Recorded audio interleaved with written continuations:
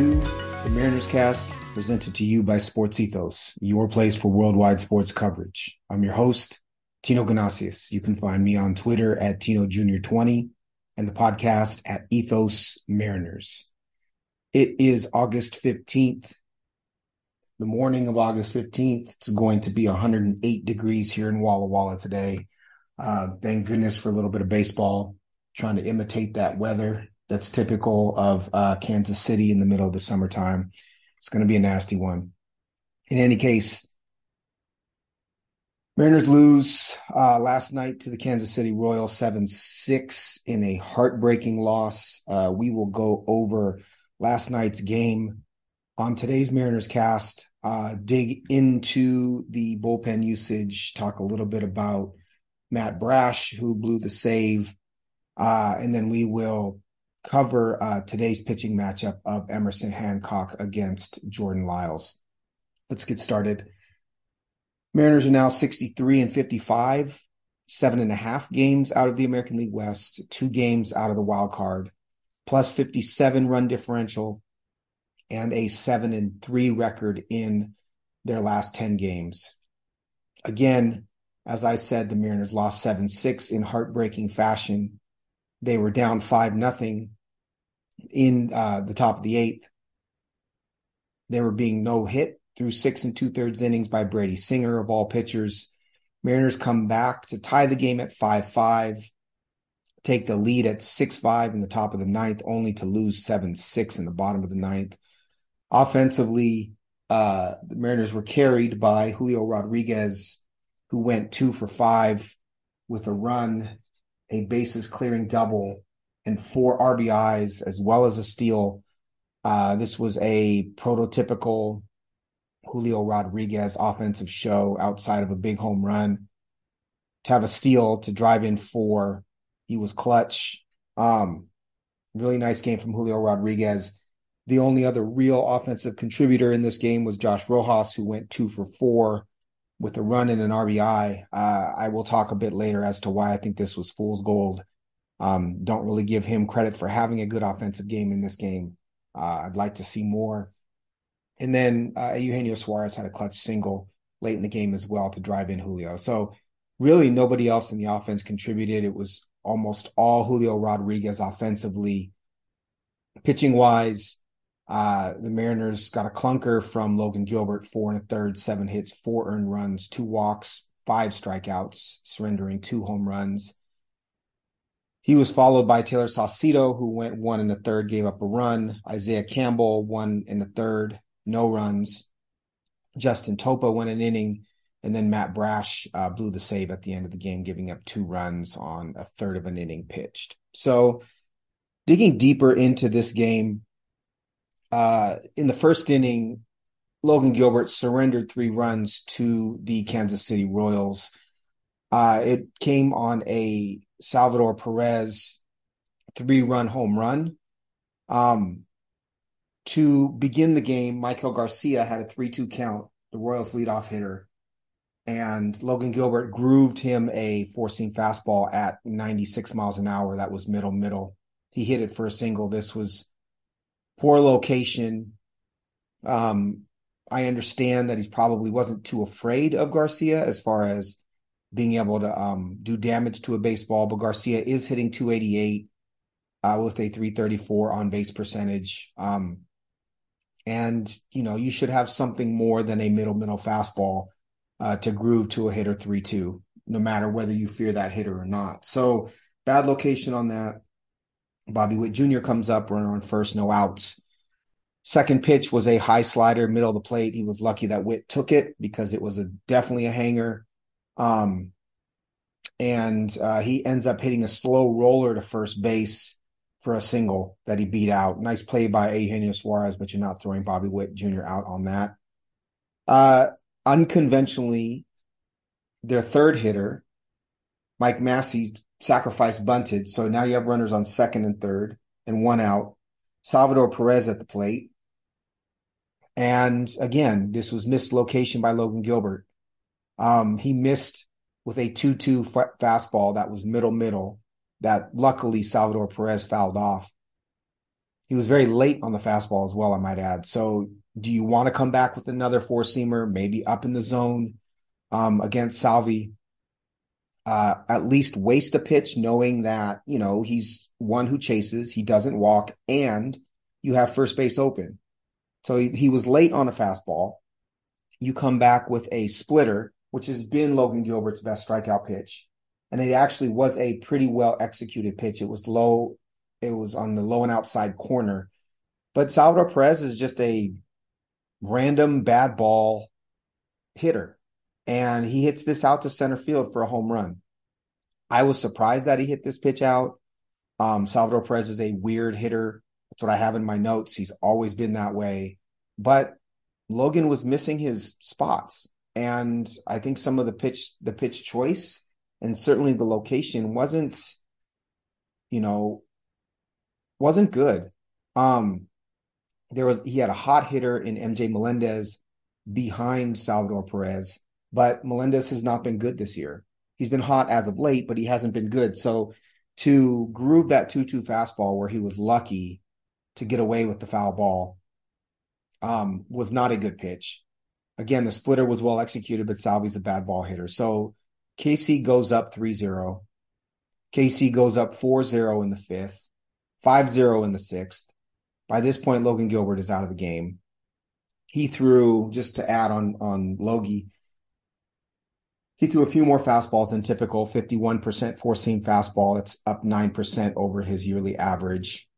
His slider was pretty much normal usage, and then a little bit less curve and splitter because of the increase in fastball. The spin was way up on the slider, 115 RPMs above his yearly average, but still not a great spinning slider at about 2,100 RPMs. It's below league average. He got 13 whiffs on 53 swings. That is a 25% whiff rate. That is right, just a touch above league average on the whiff rate. He pitched the way he has been for the most part, but because he missed locations in the first inning, and because Salvador Perez is Salvador Perez, and you didn't pitch to him smartly, I believe, in that first at-bat, you end up surrendering 4 runs total and not getting past the fifth inning. This type of outing that we get, I think, too often from Logan Gilbert, which is why you see him go 7 shutout innings with 12 strikeouts last game and then put up a clunker against a bad offense in this next one. The inconsistency is why he's not an ace for me, why he's not even really a number 2. I think he's a good number 3, but the inconsistency you see sometimes from him. So poor outing from Logan Gilbert. Didn't see, really his stuff was up slightly. His velocity was up ever so slightly. His spin was up a little bit, but he didn't locate well. I know that's a theme with me, but I think I say it every Mariners cast, but it's the truth. It's why George Kirby is great. It's why when Luis Castillo has his dominant outings, it's location based. You have to start with good stuff, but if you can locate with good stuff or with great stuff, you're going to be a great pitcher. That's stating the obvious, but it showed very clearly with Logan Gilbert's start against the Royals why location is so important. So in any case, Mariners are down 5-0. The pitching kind of keeps them in there. Saucedo gave up the run. His velo was down. He got 7 swings on 22 pitches, only 1 whiff. Saucedo to me looks like he's a second lefty out of a pen. I don't think he's the first lefty. I think he's an asset for the Mariners as of right now, but I also think he's replaceable. Certainly Gabe Spire is a better left-handed pitcher in my opinion. They brought in Isaiah Campbell. He was brought up a little over a month ago. He looks to me like a 7th inning guy at best. He didn't pitch too poorly in this game, but I don't see anything dynamic from him. He sits in mid-90s fastball, 94 in this game, mid-80s slider and a sweeper, but not a bad pitcher, but a 7th inning guy as far as I'm concerned. Justin Topa came in. He threw the kitchen sink at the Royals. 5 sliders, 4 cutters, 2 sinkers, 2 changeups, but was incredibly effective in this game. 4 whiffs on 6 swings. I like Topa. And then, of course, the Mariners brought in Matt Brash. But before we talk about Brash, offensively, the Mariners, so they were being no hit by Brady Singer. Bottom of the 8th, or top of the 8th, down 5-0. Cade Marlowe flies out to left field. Mike Ford hits a double off the wall in right field. This was a belt high, middle in sinker. So runner on second, 1 out, down 5-0. Dylan Moore's hit by pitch. Kansas City brings in hard-throwing right-hander Carlos Hernandez for Brady Singer. Josh Rojas greets him on a 97-mile-an-hour bottom rail, middle of the zone fastball with a single. So line drive to center. You now have the bases loaded. 1 out for Julio, who hits a hanging slider for a bases clearing double, 107 off the bat to left field. It is now 5-3 Royals. Julio steals third. So runner on third, 1 away, down 5-3. In the 7th pitch of the at-bat, Eugenio Suarez singles to left and drives in Julio Rodriguez. This was on a hanging slider, now 5-4. Of course, Dave Sims, when Suarez hits the ball and Julio starts running, says that Julio tags as if it was a fly ball. I don't mean to pick on Dave Sims, but this was a really bad call on his part. And then the Mariners close out the inning down 5-4. Top 9. Ty France walks. Jose Caballero runs for him. Scott Servais pinch hits Teo Hernandez. This was against lefty Austin Cox. I like pinch hitting Teo in this situation. He had a 9-pitch fielder's choice. So 1 out, Teo on first. Sam Haggerty works a 7-pitch walk. Dylan Moore flies out to left field. You may ask why Dylan Moore was hitting now against a right-handed pitcher, Nick Whitgren. Tom Murphy was the only hitter left on the bench at this point in time.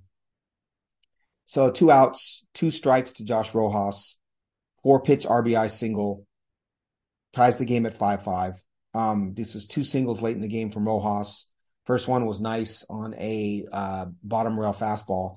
This one, on the other hand, all 4 pitches were in the zone. All 4 pitches were hittable. 2 of them were middle. I would expect a major league hitter in this situation to do something with 4 pitches in the zone. It was clear they weren't afraid of Rojas. I'm glad that he hit the single. I think it's a good sign. But I also wonder, to go off on a tangent for a minute, what is the upside of Josh Rojas? If the Mariners are patient with him and he is able to reach the same level that he was at with the Diamondbacks in 21 and 22, what are we talking about here? What we're talking about is a 10 home run, 10% walk rate, probably 10, 15 stolen base as a regular, 10 to 15 stolen bases, an average between 260 and 270. An OPS just over 700 or kind of low to mid 700s, and a WRC plus just over 100. So obviously that's better than what the Mariners have gotten at second base so far this season. But I would almost rather, if he continues down the path that he's been on, I would almost rather see the Mariners give, Ryan Bliss a shot. Because there's very little upside in with Josh Rojas, in my opinion. He is a light hitting, left-handed second baseman who can draw a walk, and at best is a slightly above average major league hitter without much power. But he did play well in this game. He did provide 2 clutch hits. He ends up singling, tie game 5-5. He was on his last strike. Julio comes up, RBI single on a middle slider. Mariners take the lead 6-5. Bench is going nuts. Fans are going nuts. Seattle fans are going nuts. Announcers are going nuts. is this another big pivotal point in time for the Mariners season? Storming back, being no hit, storming back from a 5-0 deficit, take a 6-5 lead. As I said on yesterday's Mariners cast, Andres Munoz was not going to be available for this game because he had pitched the last 2 games. Mariners bring in Matt Brash. Matt Brash's stuff has some of the best stuff in baseball, probably top 10, maybe even top 5. I have no issues with the Mariners bringing in Matt Brash. His issue when he started last season as the 5th starter for a couple of starts was his location. It is still his location. It reared its ugly head in this game. On the 6th pitch to Bobby Witt Jr., first batter, he grooved a bottom rail fastball, and Witt hit it up the middle for a single. Now, I did a little bit of research into Bobby Witt after seeing this pitch, and I asked the question, why are you calling for a fastball in this situation? And why are we locating it low and in the middle of the zone? So here's my thought process. I understand you don't want to walk Bobby Witt Jr. because he is so fast, and there's a high likelihood he's stealing second. I also understand that that you are afraid of, Matt Brash throwing a breaking ball because it is so difficult for him to command and control. So assuming this is the pitch that the Mariners feel most comfortable with him locating, you put that aside. But then a low pitch to Bobby Witt Jr. in this situation means there is a decent likelihood he's hitting it on the ground. And you're talking about one of the fastest players in baseball who beats out infield hits all the time. And so if the point is to not let him on base, the best case, or the most effective choice, in my opinion, would be to try to strike him out. I know that sounds elementary, but the fastball is not going to be the pitch that is going to give you the best chance of striking him out. If you look at Bobby Witt Jr. and his swings and misses by zone, he's got 63 swings and misses, low and outside of the zone. The next highest number is 23, which is belt high, outside rail in the zone. Next highest is 21, which is middle of the zone, but at the top of the strike zone. So it's very clear that low and outside of the zone is the best place to locate against Bobby Witt Jr. And if it's me, he also hits fastballs this season, 295 with a 538 slug. And he hits breaking balls 203 with a 359 slug. So worse against the breaking ball, much better against the fastball. And low and outside is his kryptonite. And yet you decide to throw a 3-2 fastball in the middle of the zone. It was low, but it was in the middle of the zone. So that choice, the Mariners are not doing Matt Brash any favors by having him throw a fastball in that count and throw a low fastball in that count. You needed to throw him a low and outside slider or even a cutter, right? You can locate the cutter up a little bit. One of those 2 pitches, not the fastball. So Bobby Witt Jr. gets on base. Michael Massey comes up. He singles on the 7th pitch of the at-bat, which was a middle slider and a 2-2 count. Again, throwing a slider, 2-2 to a lefty. I'm going to assume he was trying to back foot him in this situation. Gives up the single. Witt goes to third. Salvador Perez comes up to bat. He hits a sacrifice fly on a hanging slider that was high and outside. It was outside of the zone, was not a strike.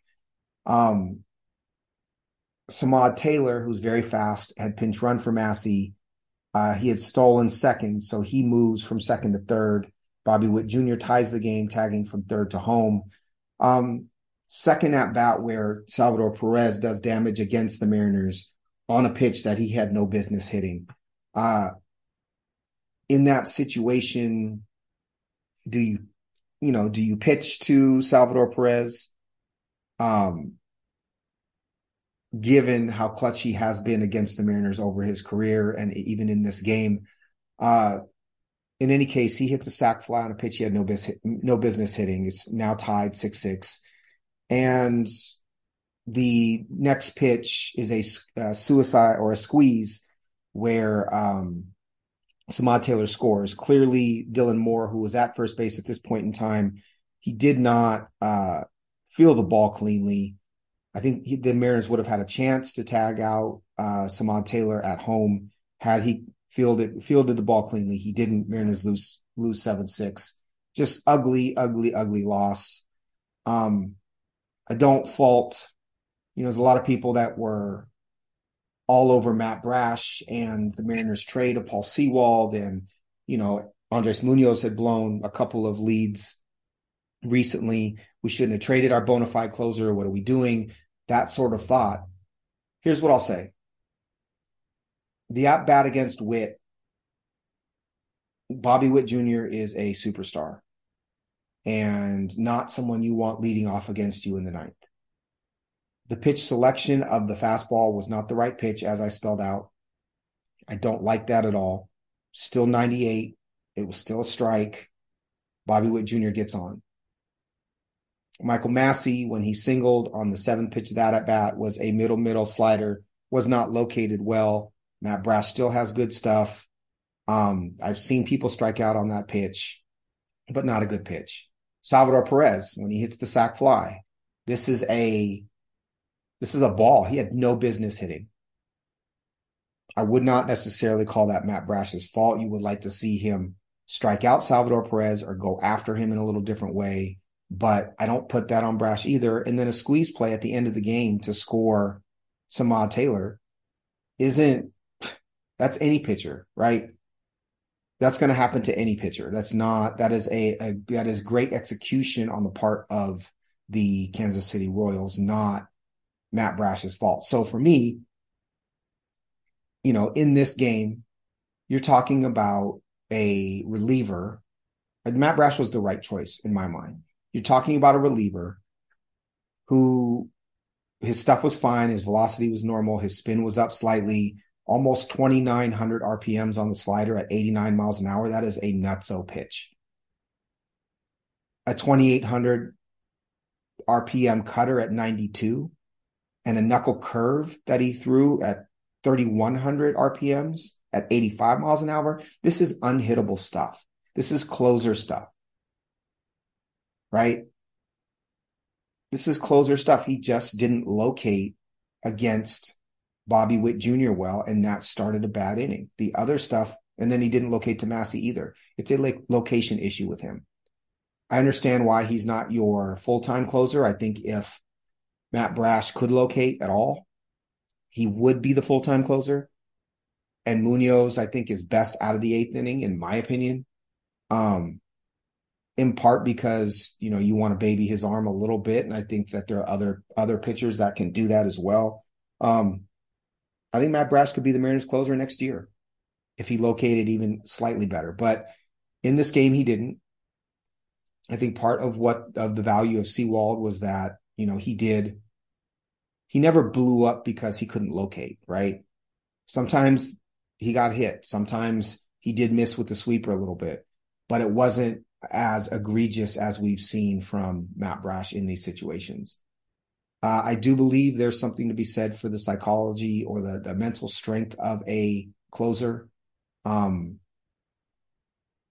don't believe in it as much as some folks do. I got in a long text exchange with a buddy of mine who's actually a Royals fan about the Sewald trade and what that means for the Mariners. I don't subscribe to anybody can close, but I also think that closers are easier to develop than people think, and people want to value the mental approach and the mental strength of a closer. And really, I think what it is the ability to consistently execute pitches, no matter when that pitcher is pitching. So Matt Brash, we've seen him do this in other innings as well. I think it's just a location pitch execution issue. And Andres Munoz, I think, is the same thing. I also think it's as much with Munoz, the how much he's being pitched now, as much as it is what inning he's pitching. So I still think the Mariners are in a decent spot with their bullpen. I still like the trade of Sewald. Matt Brash got a little bit unlucky in this game. He also could have located a bit better. So again, Mariners lose 7-6 to a pitcher in Brady Singer, who they had no business struggling against. Singer came into the game with a 5.05 ERA and a 1.37 WHIP. One bit a second, and his stuff wasn't even that much better than it has been. It wasn't better than it has been. I just think the Mariners struggled against him. He threw sinker, slider, and 3 changeups, and that's it. And the Mariners just completely could not hit him.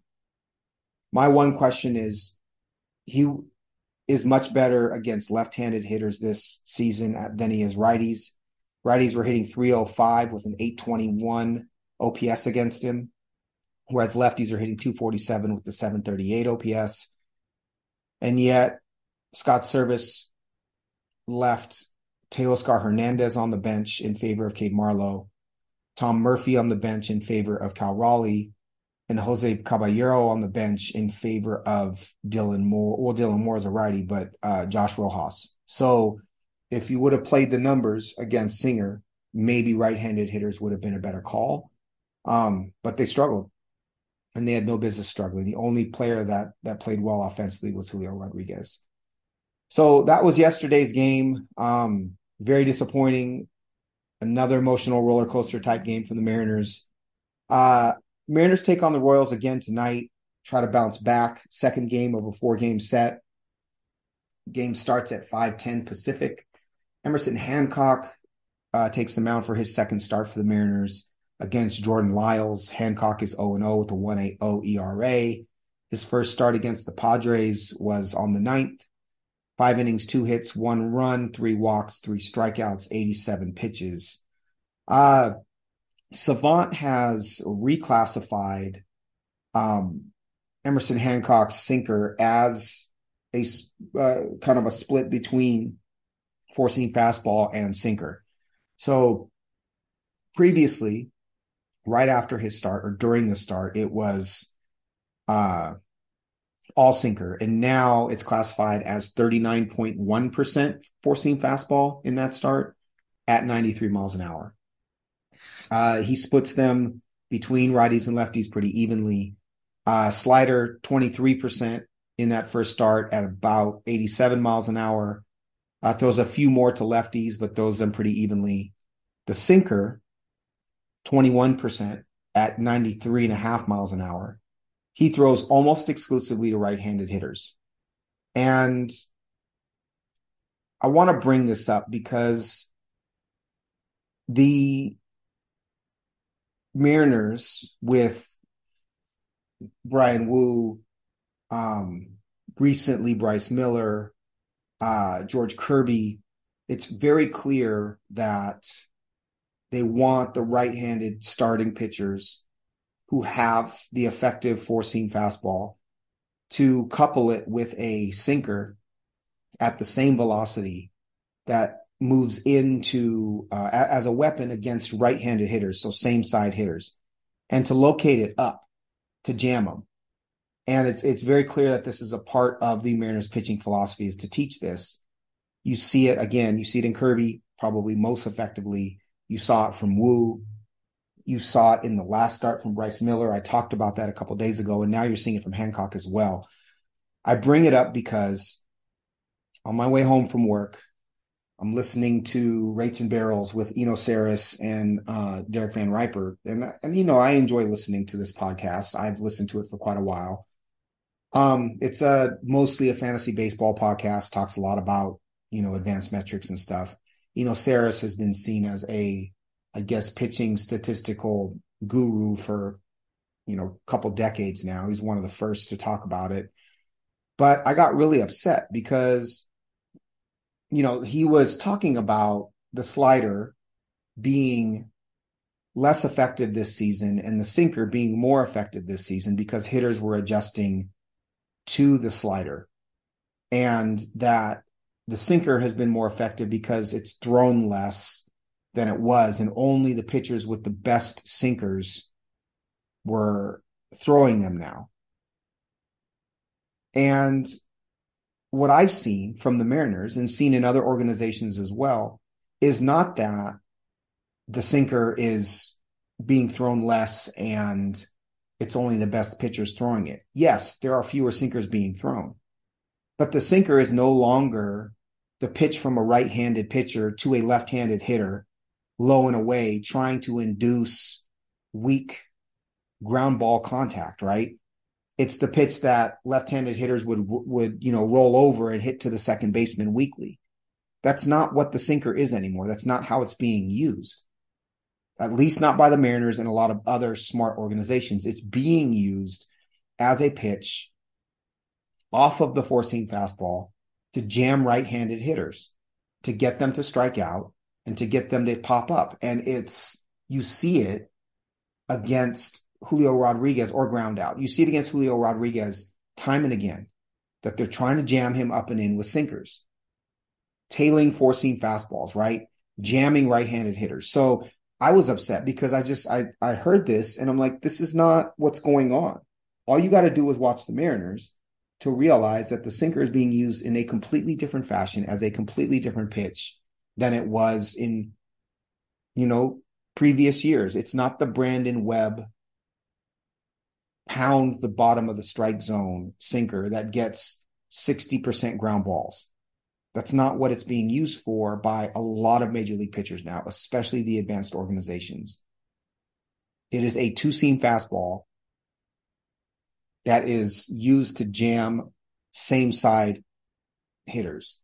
And you can see that just in the fact that of the 18 sinkers that Emerson Hancock threw, 17 of them were to right-handed hitters. And on the heat map, the red part of the heat map with those 18 sinkers is way off the plate, up and inside to right-handed hitters. So it's abundantly clear that that's what the Mariners are trying. That's what Emerson Hancock is trying to do, and that's what the Mariners teach. Sorry for the tangent. I just got super fired up that what Sarah said last night, and wanted to use Emerson Hancock as an example of why that was incorrect and the Mariners have a different philosophy. I also want to shout out Uncle Mikey Ajeto of Baseball Prospectus, who on Twitter said that the sinker of Emerson Hancock that he was throwing that was classified as exclusively sinkers in his first start was actually a four-seam fastball and that it would get changed. And indeed it did. So the last pitch is his changeup. He throws that equally to righties and lefties. I think it's his best pitch. I think we'll see it more. I really like his pitch mix.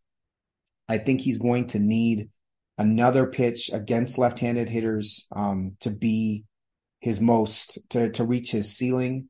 Right now, it's four-seam slider with some changeups, and I don't think the slider has enough bite and is an effective enough pitch for him to lean on that as a primary secondary pitch. I think it's going to need to be maybe a little harder as a cutter. I would like to see him incorporate a split finger potentially, but we'll see what he does in this start. Excited to see him start against the Royals. I think it's a good opportunity for him to go against a bottom five offense. Jordan Lyles is his opposition, 32 years old, 6'5", 230, right-handed starting pitcher. He's drafted 38th overall by the Astros in 2008. He signed a 2-year, $17 million contract with the Royals in this last offseason. He is controlled by the team for 23 and 24. at $8.5 million a year. He was signed, in my opinion, to soak up innings. He is nominally a fifth starter. This season, 3-13 with a 6.13 ERA and a 1.27 WHIP. His xERA is a little bit lower. He has gotten a bit unlucky. 56% left on base percentage is absolutely horrible. But he doesn't strike many out, 16.5%. And he gets hit really hard. Lefties hit 266 with a 5.12 slug. Righties hit 246 with a 4.51 slug. His best season, so he's been worth a half a Fangraphs WAR this season. His best season, he's 32 years old. His best season in baseball was a 1.6 Fangraphs WAR season that he split between Colorado and Texas. In that season, he was 12-8 with a 4.15 ERA and a 1.32 WHIP. So his best season in baseball, he was a league average starter. He is very similar to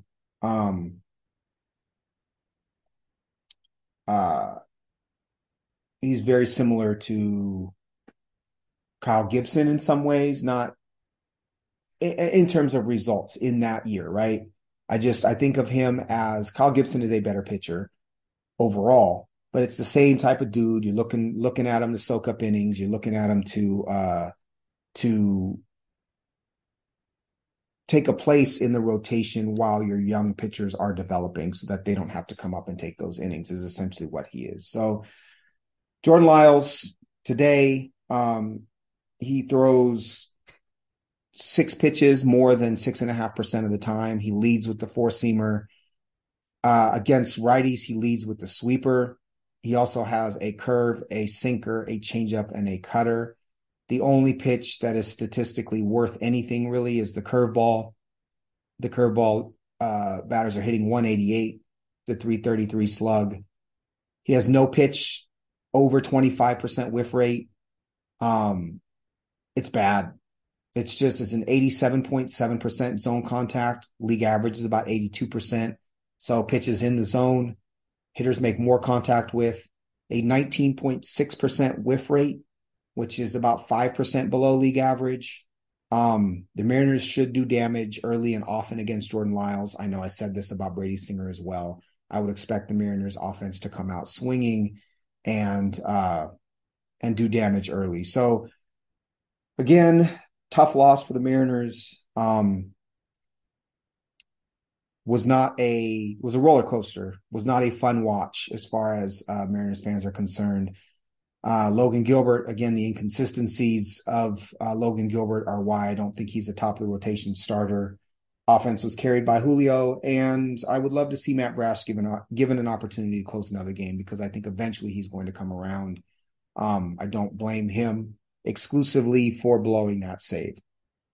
Mariners are 63-55, 8 games over 500, 2 games out of the wild card. Look for the Mariners to bounce back in this game and in this series. I will be back tomorrow recapping tonight's game and previewing the upcoming pitching matchup. Thank you for listening to the Mariners Cast. Again, we are presented by Sports Ethos. You can find me on Twitter at Tino Jr. 20. That's TINO. JR20 and the podcast at Ethos Mariners, ETHOS MARINERS. It's time to take the next couple of hours to put together those fantasy football spreadsheets before starting work tonight. Take care, y'all. Appreciate the listen. Peace.